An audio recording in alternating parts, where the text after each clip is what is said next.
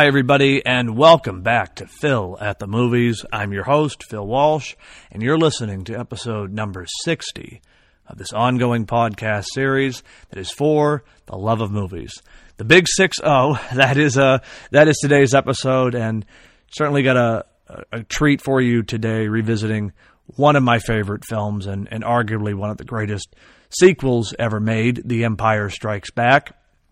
But before I take you back to that galaxy far, far away, wanted to take this opportunity, as I often do, to say thank you to you, the listeners, to you, the friends of this show, for tuning in each week and hearing what I have to say about movies and cinema.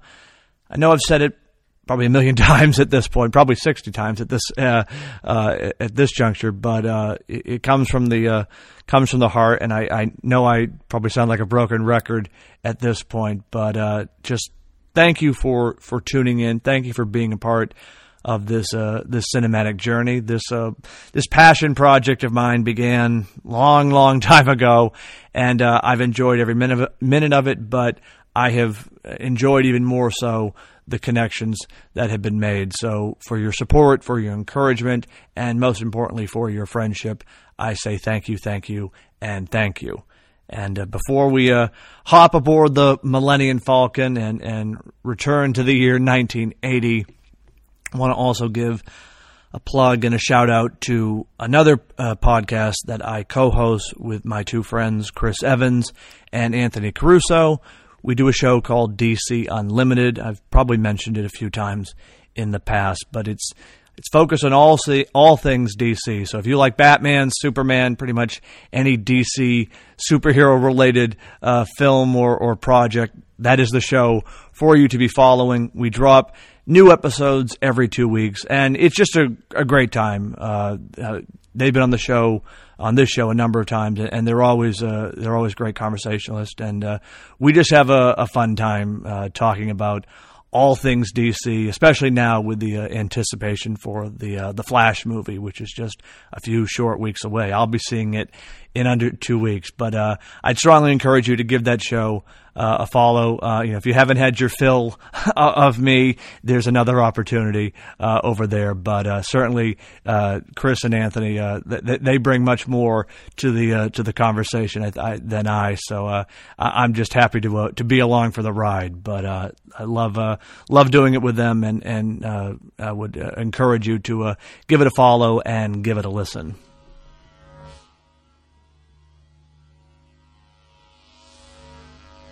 Alrighty, so let's wind the clock back. It's 1980. Star Wars has come out in 1977. It is the biggest movie of all time, the highest grossing movie of all time. It has changed the way movies are made, the way movies are marketed, the way they are merchandised. It has changed audiences' reaction to films. It is a full-fledged, 100% all-American blockbuster. I mean, this movie was on top of the world. Even if you were maybe not a fan of Star Wars, you could still marvel at its technical achievements and its ability to engage audiences in the wonder and majesty of storytelling. So a sequel was definitely inevitable, at least in the eyes of George Lucas, after the success of this film. And that was part of what he had been banking on, was to be able to not only make the first film, but then have it be successful enough that he could make 2 more films to complete his trilogy. Because initially, Star Wars started out as one movie that he then broke into 3 parts. And of course, there was rewrites and revisions along the way. But he still had 2 other parts left out there on the shelf, so to speak, and he wanted to complete his grand story. So Star Wars comes out, it's a huge hit. All this money that is made, all this money that's coming in from merchandising, and George Lucas decides we're going to go forward. We're going to make the sequel. He self-finances the film. It starts out at around a $18-20 million budget, soon becomes a $30 million budget, and ran over schedule. There was a lot of technical challenges along the way, but by the end of it, May 25th, 1980, Star Wars The Empire Strikes Back is headed to theaters. Now, sort of look at this in two ways. Sequels could be viewed as pre The Empire Strikes Back and post The Empire Strikes Back. Prior to 1980, I can only find, and I've done some research, done some digging, there are only two sequels, in my view, that are worthy of being titled as great or as surpassing or matching the original films. And certainly, there have been dozens of James Bond films up to this point, certainly a lot of Planet of the Apes films, but in terms of sequels that were not only well-made movies, but were able to continue the story in a way that felt fresh and innovative.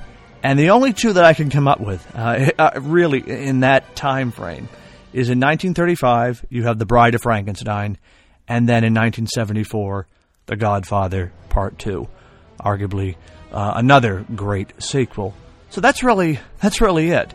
Again, sure, there were plenty of other films, 2s and 3s. By 1980, The Planet of the Apes was up to about 4 films. So, I mean, it wasn't like sequels weren't commonplace. But other than the two that I just mentioned, Frankenstein and The Godfather, no sequel had managed to match or surpass the film. Certainly not in terms of financial quality, but more importantly from a storytelling quality.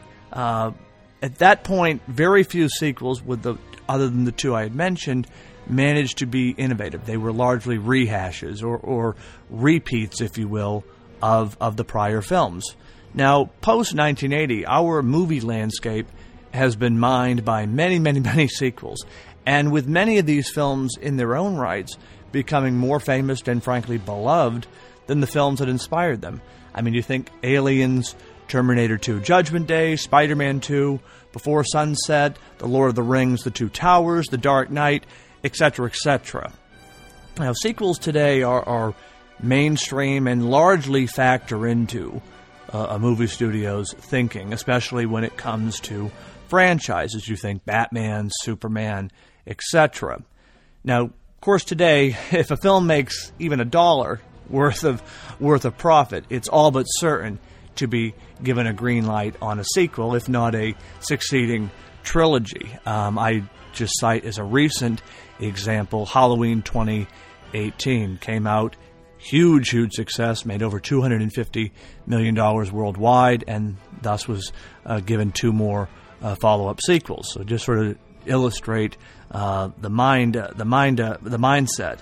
Now, in some cases, the first films are meant to kind of become springboards in a way. I'm talking really today. It's the first film almost exists to set up a second and third film. The Marvel Cinematic Universe would fall into this category, I feel, and has largely been predicated on sequel longevity, with each one leading to its successive follow-up and then some. I think it goes without saying that sequels today are largely a studio's bread and butter, but in 1980, shockingly few were made, and those that were made only were existed to cash in on the success of the first one, authoring nothing more in terms of story or delivery. Think of Jaws 2 as a prime example of that. An entertaining film in its own right, but largely hitting the familiar beats and callbacks to the original film while offering nothing new or exciting, save for a great final send-off performance of Chief Brody by Roy Scheider. Come 1980, that mindset has changed, and The Empire Strikes Back is responsible for that change. Now, as much as Star Wars changed the movie industry in 1977, I feel that Empire cemented the Star Wars saga not only as a mainstay in terms of pop culture.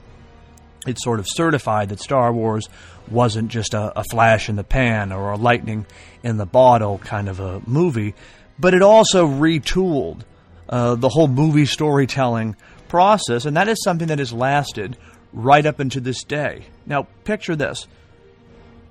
The first film in a series, or a potential series, if you will, introduces our characters and the situation. By the end of the film, they've gone through a journey, but have emerged victorious. All's well and bright. Next, we find ourselves in the follow-up. We find our characters in this installment beaten or on the run. All is seemingly lost by the time the credits roll.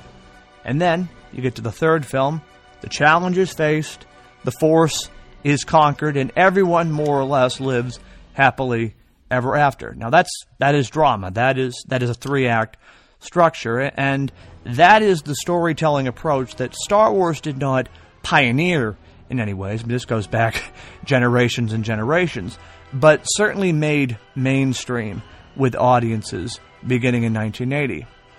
I sort of point to many of the James Bond films of that era, which were more just one sequel after the other. There was no overarching story or connective tissue outside of, say, Roger Moore or Sean Connery appearing in one film to the next.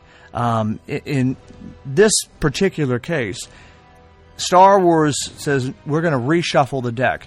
Not only are we going to bring all the characters back and everybody that we know and love, but we're going to heighten the stakes. We're going to put them in an entirely new situation, put them in a hole, metaphorically, and force them to find a way to get themselves out of it. And that's going to be more compelling and more interesting than just doing a reheat, if you will, or all the familiar playbacks of the original film. Now, if the original Star Wars was a crowd pleaser, a rousing crowd pleaser, then Empire was, by contrast, a darker psychological film that charted the story and our main characters into an unknown region. And the result, I feel, is not only a superb and frankly stellar sequel to a great first film, but in its own right, a phenomenal film that in some ways can stand on its own and certainly is regarded, at the very least, as one of the greatest movies ever made. Now, as I mentioned earlier, the success of The Empire Strikes Back was not a given. And even though some audiences and critics at the time were mixed on the film, any negativity at all did not dampen Star Wars' box office receipts or interest in it culturally. I mean, certainly it did not exceed the box office returns of the original. Star Wars would still hold that title until 1982 with the release of E.T., but nevertheless, in terms of profitability and overall gross, Star Wars The Empire Strikes Back was in a class all of its own. Now, interestingly enough, prior to this film, sequels were largely viewed as letdowns. You know, even with the best of intentions, a sequel was never going to reach the heights of an original film. And I would argue that while Star Wars, the original, is a good movie, Empire is what made Star Wars a staying power in terms of pop culture and movie history. And so why do I say that? Why do I have this feeling? Well, in many ways, it succeeds where so many sequels fell short at that time, and frankly, where a lot of sequels have fallen short even today. I mean, Star Wars provided a blueprint that a lot have emulated to varying success, but none have been able to necessarily replicate. I mean, it's far and few between. I mean, sequels today are commonplace, but to really capture what The Empire Strikes Back, I want to take us on a real deep dive into this film and just explain why I feel this is more than just your average popcorn sequel. This is a piece of cinema. Now, as I said last week in Jaws 2, it's a fine film in its own right. It's entertaining and it's thrilling, and certainly can be viewed as a nice companion piece to Jaws, but it is by no means, in my view, a superior film or even a sequel that matches the magnitude of the original. Now, what did Empire make happen? What was the result? Well, certainly the film, in terms of its scope, is larger. The action is more spectacular. We visit new planets. You think of the ice world of Hoth. We go to Bespin and Cloud City, or the swampy world of Dagobah. The original Star Wars film, and George Lucas kind of intentionally designed it this way in order to save money in terms of production costs. The original Star Wars film pretty much takes place in 3 locations. You have the desert planet of Tatooine, you have the battle station, the Death Star, and then you have the ship of the Millennium Falcon. And that's pretty much it. Everything else, it's all just sort of done in creative cutting or clever camera work. But Empire is so much larger. It feels like the canvas has been expanded in a way that we're no longer just confined to a small pocket corner of the galaxy, but we are out in a brave, new, and frankly uncharted world. Now, what else makes this film work? You've got humor, and you've got romance. You've got this real clever banter between Han Solo and Princess Leia that leads to an organic love story that is ultimately implicit in its delivery. There's never a moment where it's like, oh, Princess Leia's like, oh, Han, or Han is like, oh, Leia. Like, it's everything is subtle.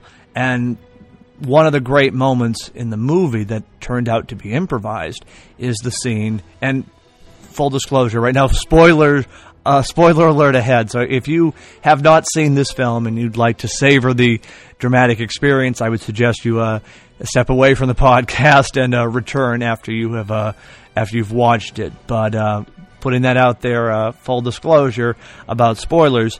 During the scene on Cloud City in the carbon freezing chamber, where Han Solo was going to be put into carbonite and then handed over to Jabba the Hutt, he and Princess Leia had this now iconic moment that was entirely improvised on the set.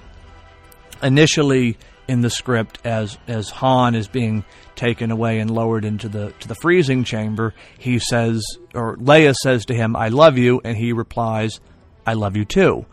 And director Irvin Kershner and Harrison Ford both felt that there was something more that could be achieved out of this scene than just a throwaway cliche, another "I love you" moment. And so what ends up happening is this line, this exchange where Leia says, "I love you," and Han's response is, "I know." And it's one of those moments that you're like, okay, we've watched and captured the cinematic genius, because there's so much more said in the line "I know" than if it had been "I love you too." And that kind of gets to a bigger understanding of the characters and the situation.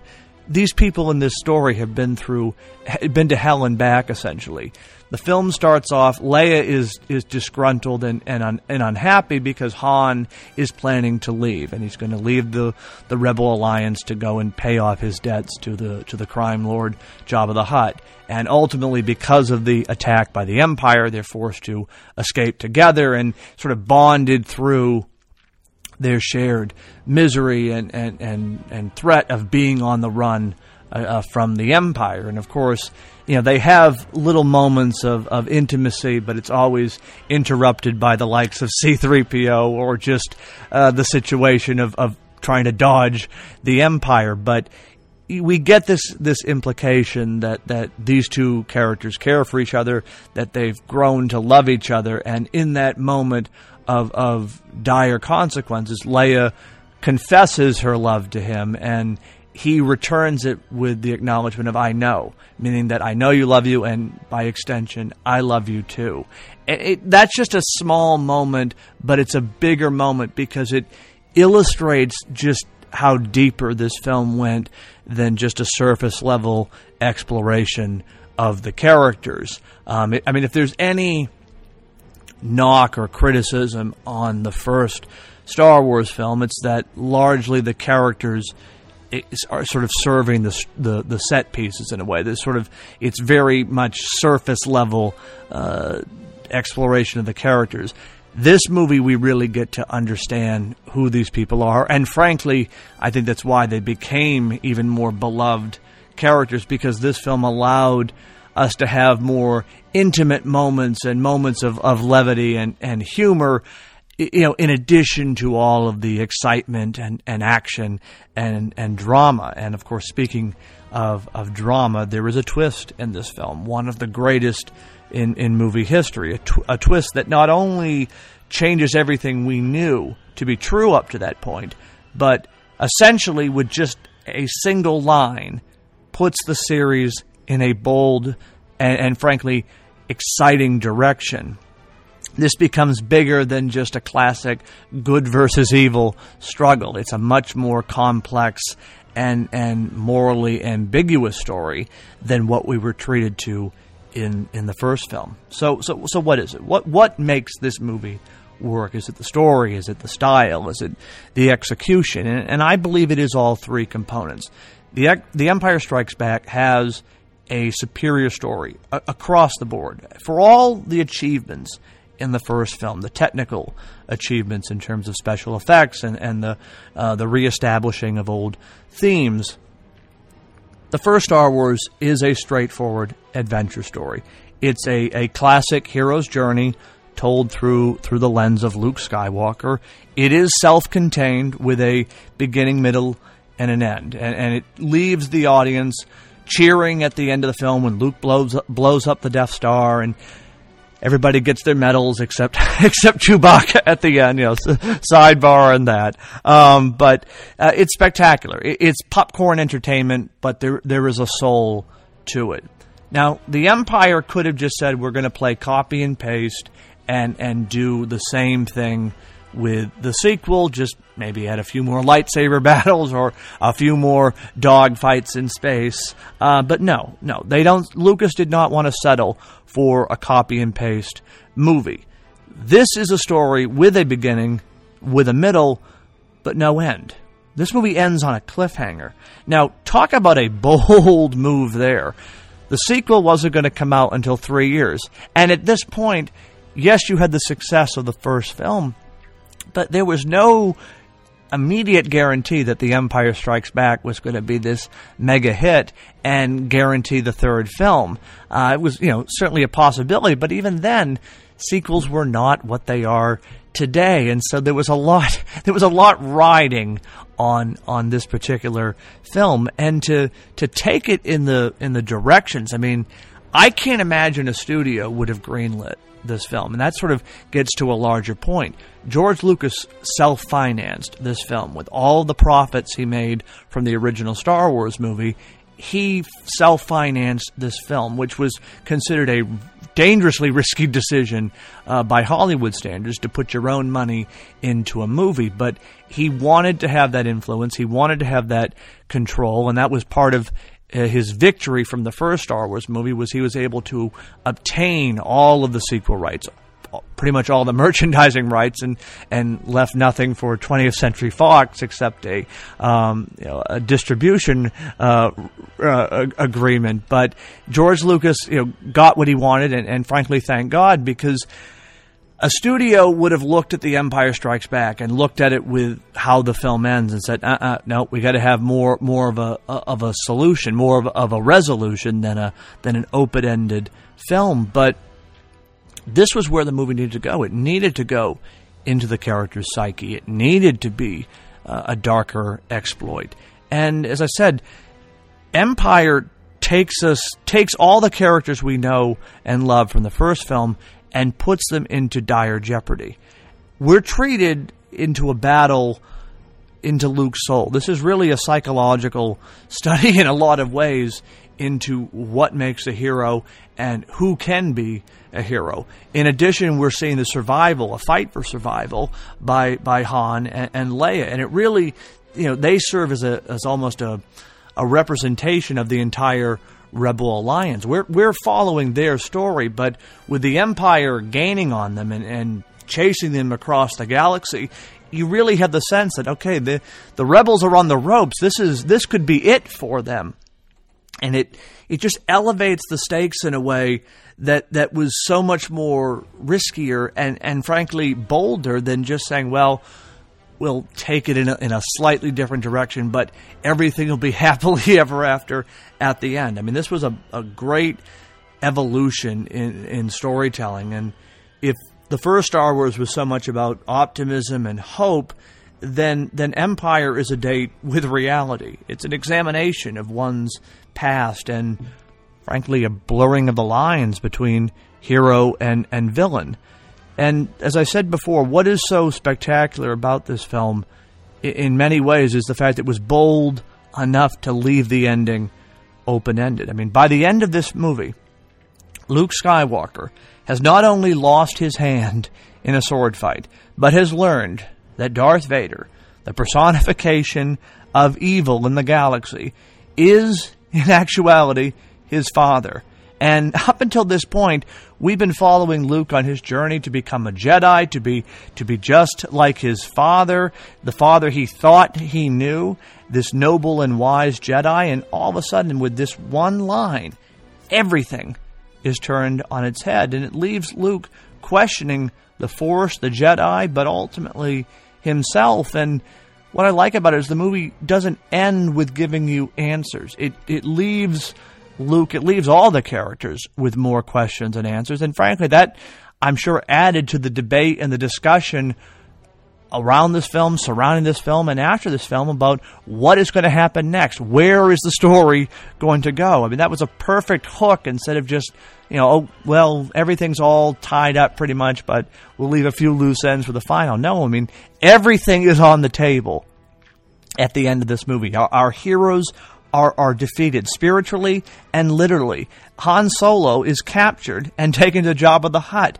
I mean, the Empire has delivered a near fatal blow to the Rebel Alliance during the Battle of Hoth, a literal strike back, if you will. Victory has been dashed, and hope seems to be a distant memory. And how could this film have resonated? How could it have worked? I mean, you think of, audiences now with people, reacting in almost fisticuffs if a movie doesn't go their expected way. I mean, talk about a film to subvert expectations entirely. I mean, Darth Vader is Luke's father. It doesn't get more subversive than that decision to make Luke Skywalker out to be, the son of the most evil man in the galaxy. And as I said earlier, interestingly, the reviews for this film were mixed. They were not negative, and I'll leave in the show notes some of the reviews just to sort of point out sort of how laughable these critiques were, because obviously this film has become beloved. It is beloved. It's one of the greatest sequels ever made, and many fans' favorite Star Wars films. But at the time, audiences were somewhat unsure how to read it, because it wasn't a conventional sequel. It was thought-provoking. It wasn't a generic crowd-pleasing spectacle like the original, but instead a darker examination of the soul and psyche of these characters. Not a remake, not a repeat playing, but a bigger step in terms of telling a larger story. Now, when it was all said and done, the film made over $500 million worldwide, which was amazing. You think of for 1980s, for a 1980 movie at a time when the country was mired in a recession and there was a lot of uncertainty in the world, and certainly this is not an uplifting movie compared to the first film. I mean, the heroes are defeated more or less at the end of this film. To make that much money, I mean, by today's standards, it's nearly a $2 billion movie. I mean, I think it just illustrates what a damn good sequel this film was, and frankly still remains. I mean, this is the blueprint. This is the model you want to follow in terms of elevating your story to the next level. But the impact could be argued it's felt more than just money. This was not a cheap follow-up. It's not, as I said, this is not the Jaws 2, if you will. It's not the best hits of the original. This is ultimately a narrative thread in a much larger and more impactful story. Empire made us care about these characters we first met in the first film, and I keep saying the phrase, it didn't just copy and paste what we saw from the original, playbook. It subverted expectations. I mean, again, the fact that Han Solo is essentially put on ice in this film. Now, there was some interesting behind-the-scenes dealings, because after the first film, Carrie Fisher and Mark Hamill had both signed a contract to appear in potentially 2 more sequels. Harrison Ford did not, and so this story situation was actually created out of the possibility that Harrison Ford may not have returned for a third film. So kind of, creative thinking on your feet, if you will. But, I mean, again, just from that situation, I mean, a lot of kids at the time wanted to be like Han Solo. He was this cool smuggler, and yet he's sidelined in this film. He becomes fodder in Darth Vader's plan, and is captured, and ultimately his fate is left up in the air because they don't rescue him at the end of the film. He's taken off to the clutches of Jabba the Hutt. And sort of on a more thematic level, this film helped our understanding of the Star Wars world. The Force, the Jedi, the light, the dark side, all of those points are established in the first film. But it's Empire that made these themes and ideas concrete. And I think the best sort of understanding of the Force comes not from a living, breathing actor, but from one of the best characters ever created. And that is, of course, the 2-foot-tall puppet voiced and operated by Frank Oz. And, of course, the character I'm talking about is Yoda. I love his whole creation. I love his whole shtick in the movie.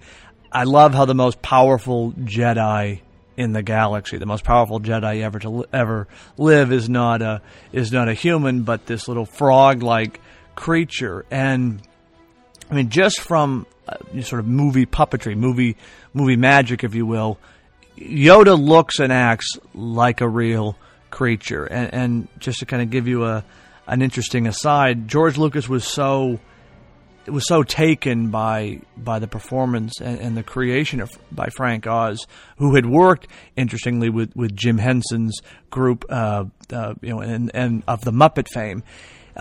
George Lucas wanted to get him nominated for an Academy Award, but the Academy did not consider puppetry to be a worthy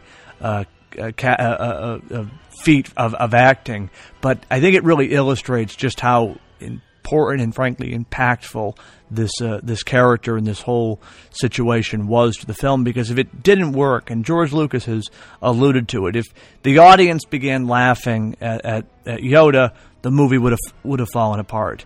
But it doesn't. And as I said, our understanding of the themes of Star Wars, frankly, come from this character. Prior to Yoda's creation, the role of mentor, teacher, Jedi Master, all of that was with the Obi-Wan character portrayed by Alec Guinness. And as Star Wars unfolded, Lucas decided to sacrifice his character in order to sort of raise the stakes in the first film. And so with his character sidelined, he no longer had a mentor character to train Luke. And so that led to the creation of Yoda, which kind of to tie back to a point I made earlier. That was really one of the many blessings, if you will, that the original script for Star Wars was so large and vast that it made sense to split things up, and as a result, more creativity and innovation came along the way. So, now you get this 2-foot-tall puppet who's now going to teach Luke in the ways of the Jedi. And frankly, he nearly steals the show in this movie. I mean, with his inverted speaking patterns, do or do not, there is no try. It's all part of the lexicon today of wisdom and mentors. But I mean, Yoda really demonstrates as a character both knowledge and wisdom while trying to prepare Luke for all the trials that lay ahead of him.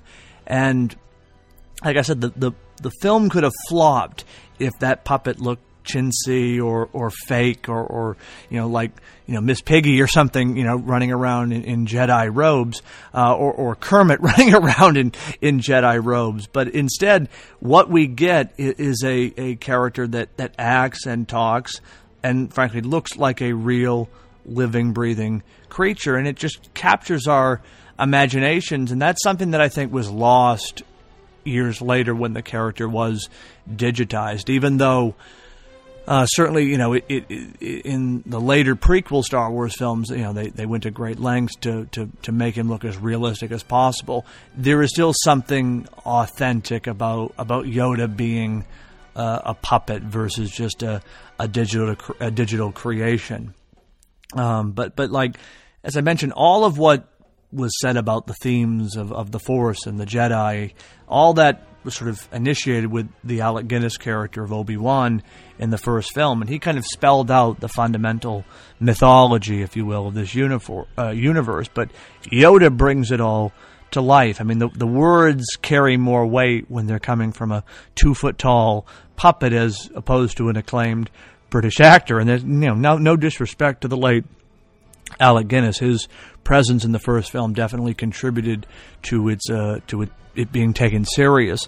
But I think it just goes to show that sometimes the most unusual ways can be the most inventive and can have the greatest impact in terms of believability. And I mean, Yoda as a character in the movie, coupled with Mark Hamill's unbelievable just incredible performance and sort of making Yoda come to life, it just sort of adds a whole other layer to this universe and to this world. And I like how at the start of the scene, Yoda is presented as this crazy creature, and we have no idea as an audience, and Luke doesn't know that this weird little frog man is in fact this Jedi Master. But it's all part of Yoda's teachings to try to instill Luke a sense of patience and virtue, as opposed to always rushing off to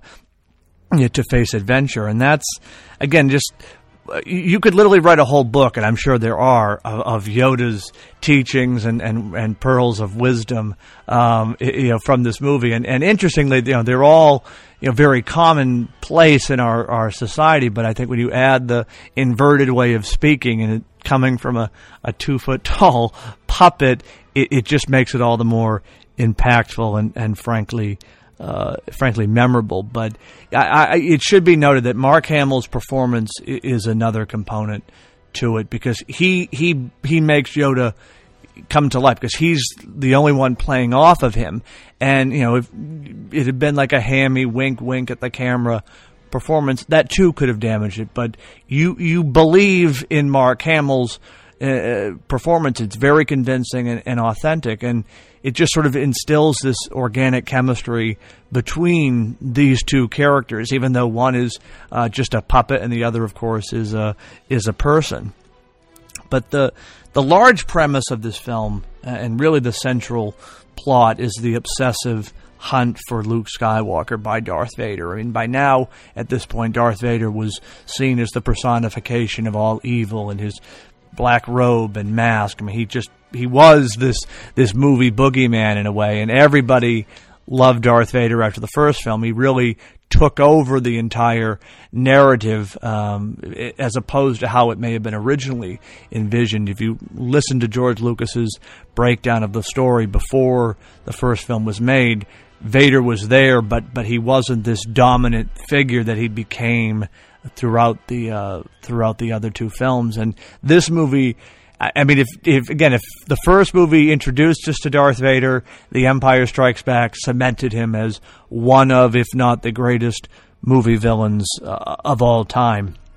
And throughout this film, he is a man on a mission. He is obsessed to find Luke Skywalker, and we're thinking, okay, he wants to kill Luke, because Luke is the good guy, Vader is the villain, and he sees him as a threat to the Empire and his own existence. And of course, Vader goes to great lengths in this movie to capture Luke, and it's only undone and really turned on its head with that revelation that he makes to Luke that he is in fact his father. I mean, I would love to be able to go back in time and be an audience member in 1980 unknowing of what is going to transpire on screen, and just witness that moment firsthand. Because now it's of course all part of the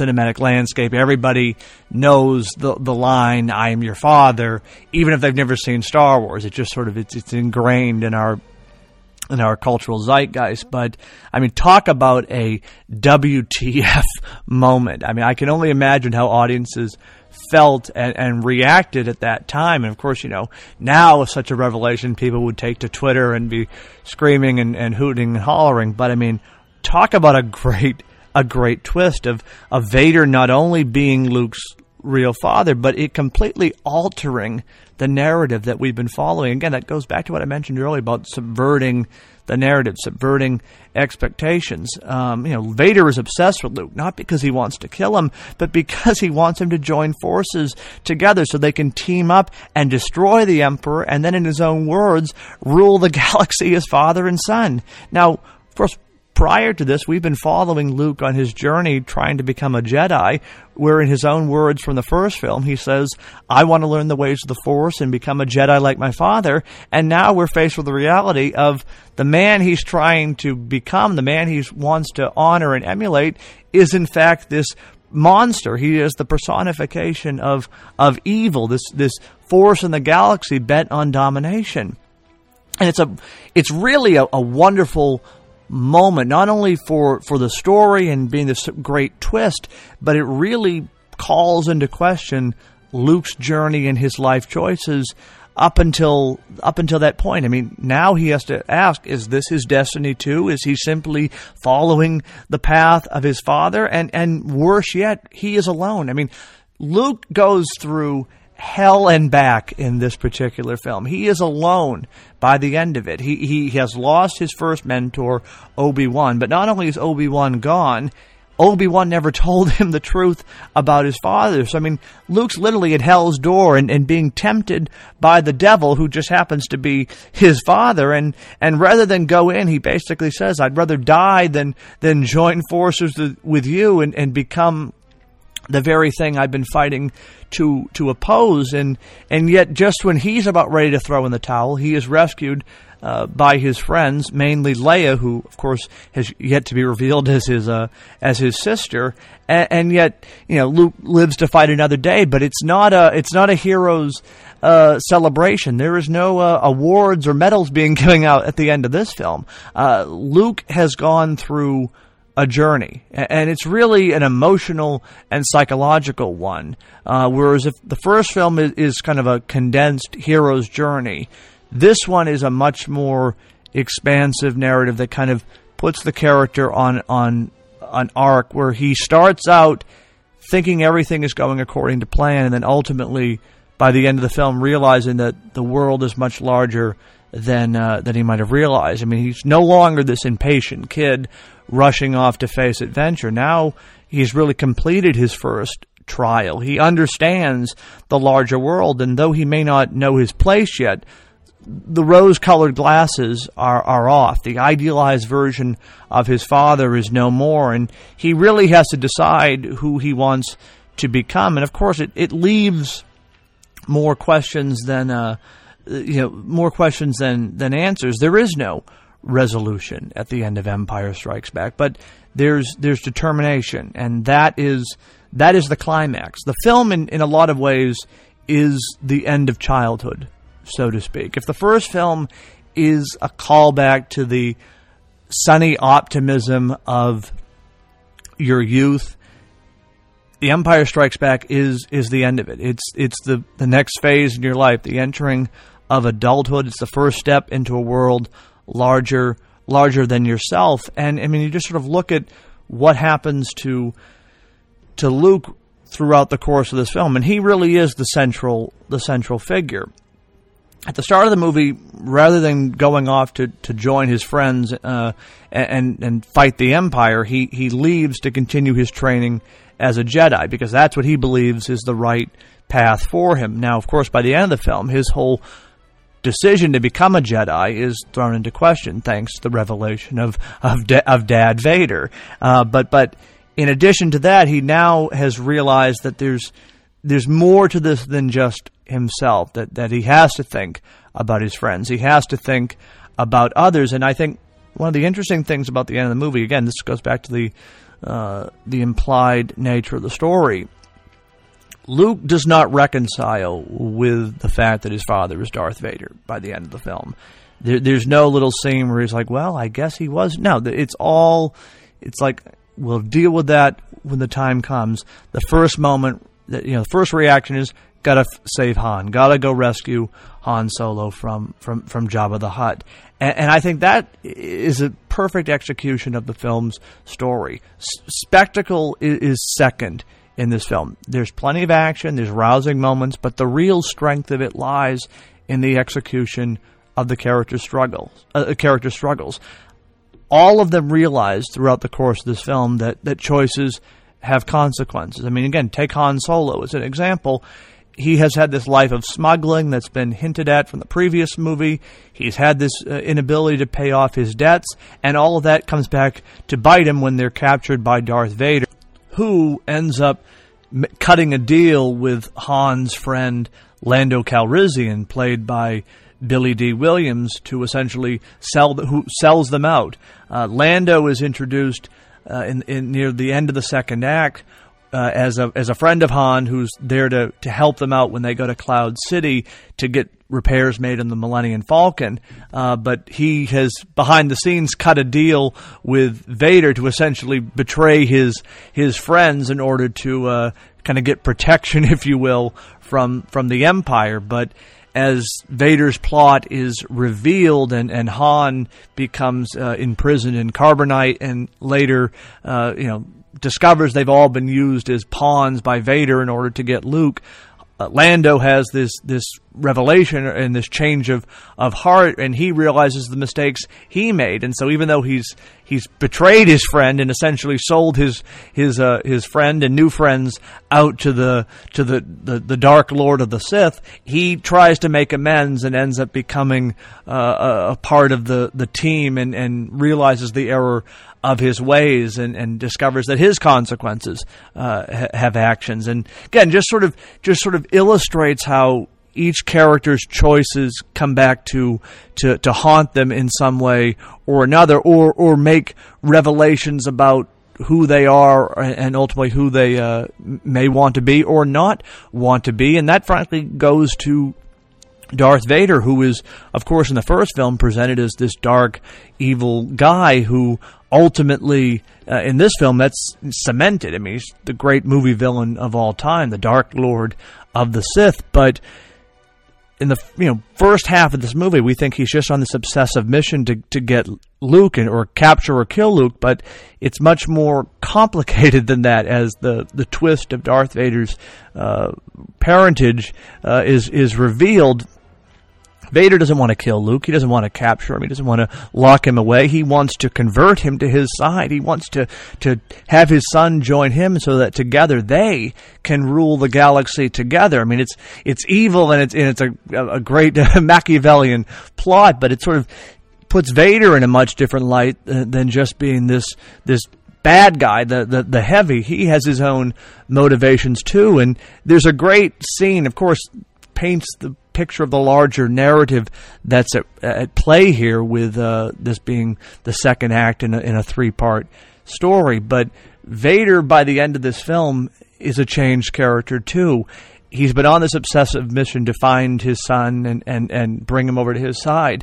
And when Luke makes the decision to reject his father's offer to join him and basically says, "I'd rather die than be with you," it kind of calls into question Vader's own powers and his own decisions. And throughout this film, Vader's been choking and killing anybody who disagrees with him and gets in his way.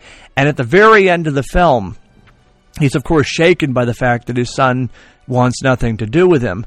And then when he senses his presence and discovers he's alive, there's a mad dash to try and capture the Millennium Falcon, but they get out of the range of the Imperial ship at the end of the film. And this one admiral is like holding his breath, thinking, "Okay, I'm dead. I'm going to die."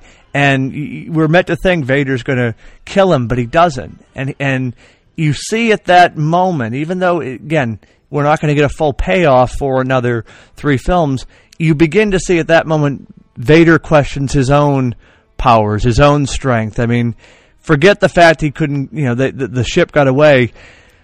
All of his training, all of his teachings have shown him that the dark side is the only way to go, and now Luke doesn't want anything to do with him, and sort of calls into question his own life choices, which of course will be explored in greater detail in the next film, and of course in the prequel films years later. But again, just sort of shows that all these characters are in a much different position, and frankly can be seen in a different light from the start of the movie to the very end of the movie. And I think that's illustrative of a powerful story that takes them from one position to the next, and through situations and through choices reveals who these people are, and in some cases they don't like who they are, and so therefore they have to change or start a new course. And that right there, I've said it before and I'll say it once again to put a real fine point on it, that is the mark of a great sequel. That is the mark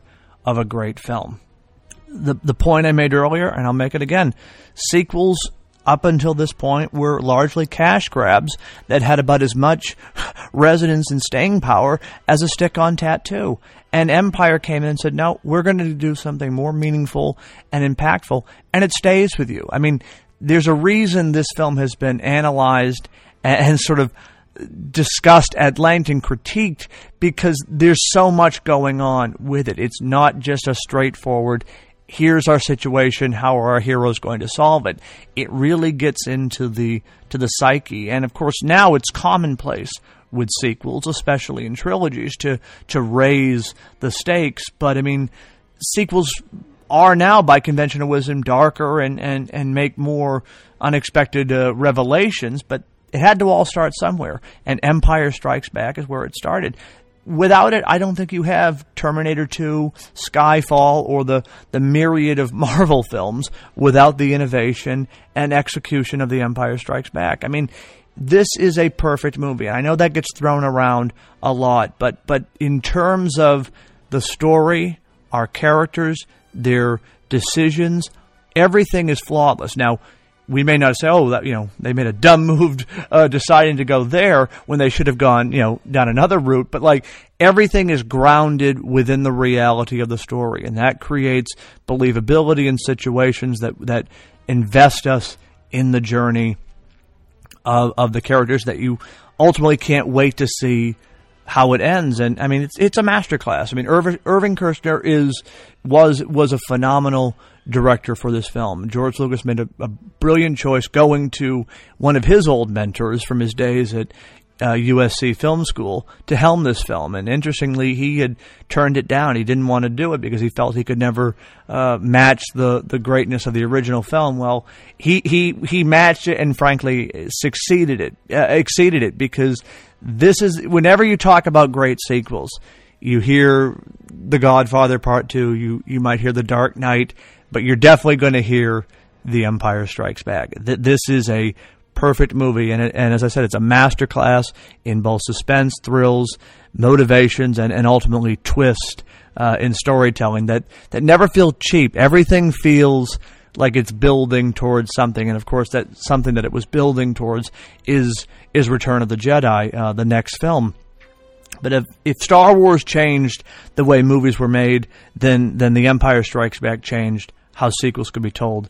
They could be more than just reheats of the previous installments. They could be something different and new. And frankly, this is a must-watch film. I don't care if you're a Star Wars fan or not. This is a must-watch film, and frankly worthy of celebration in anyone's movie library. Even if you're not a fan of science fiction or in this particular case, space fantasy, I recommend the original Star Wars trilogy, but especially Empire, because it is so much more sophisticated and crafted than many of its contemporaries at the time in terms of story and execution.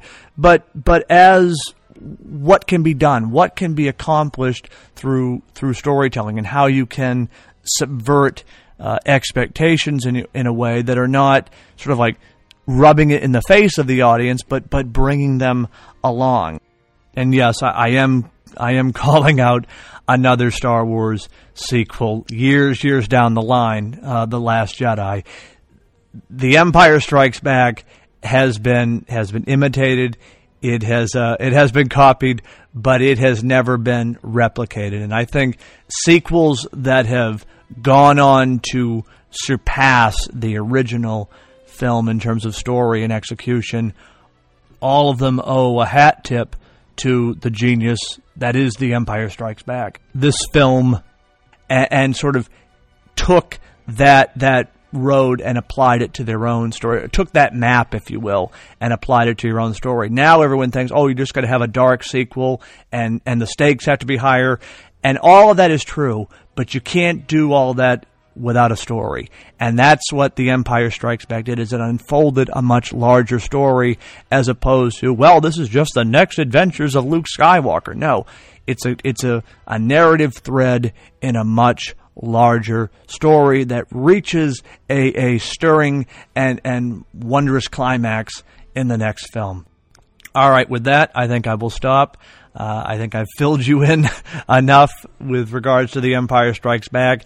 Do hope you've enjoyed today's episode. I'll be back with one more installment in this sequel mini-series, if you will. Next week, going to be diving into, or putting onto the chopping block, shall we say, horror sequels. You want to talk about a cash grab? Horror movies have definitely gone to that well, the sequel well, many times, and I'm going to share with you some of my thoughts on some of the great and some of the not so great horror sequels. But that I will save for next week. In any event, thank you as always for tuning in. I'll be back next week, and we'll do this all over again for the love of movies.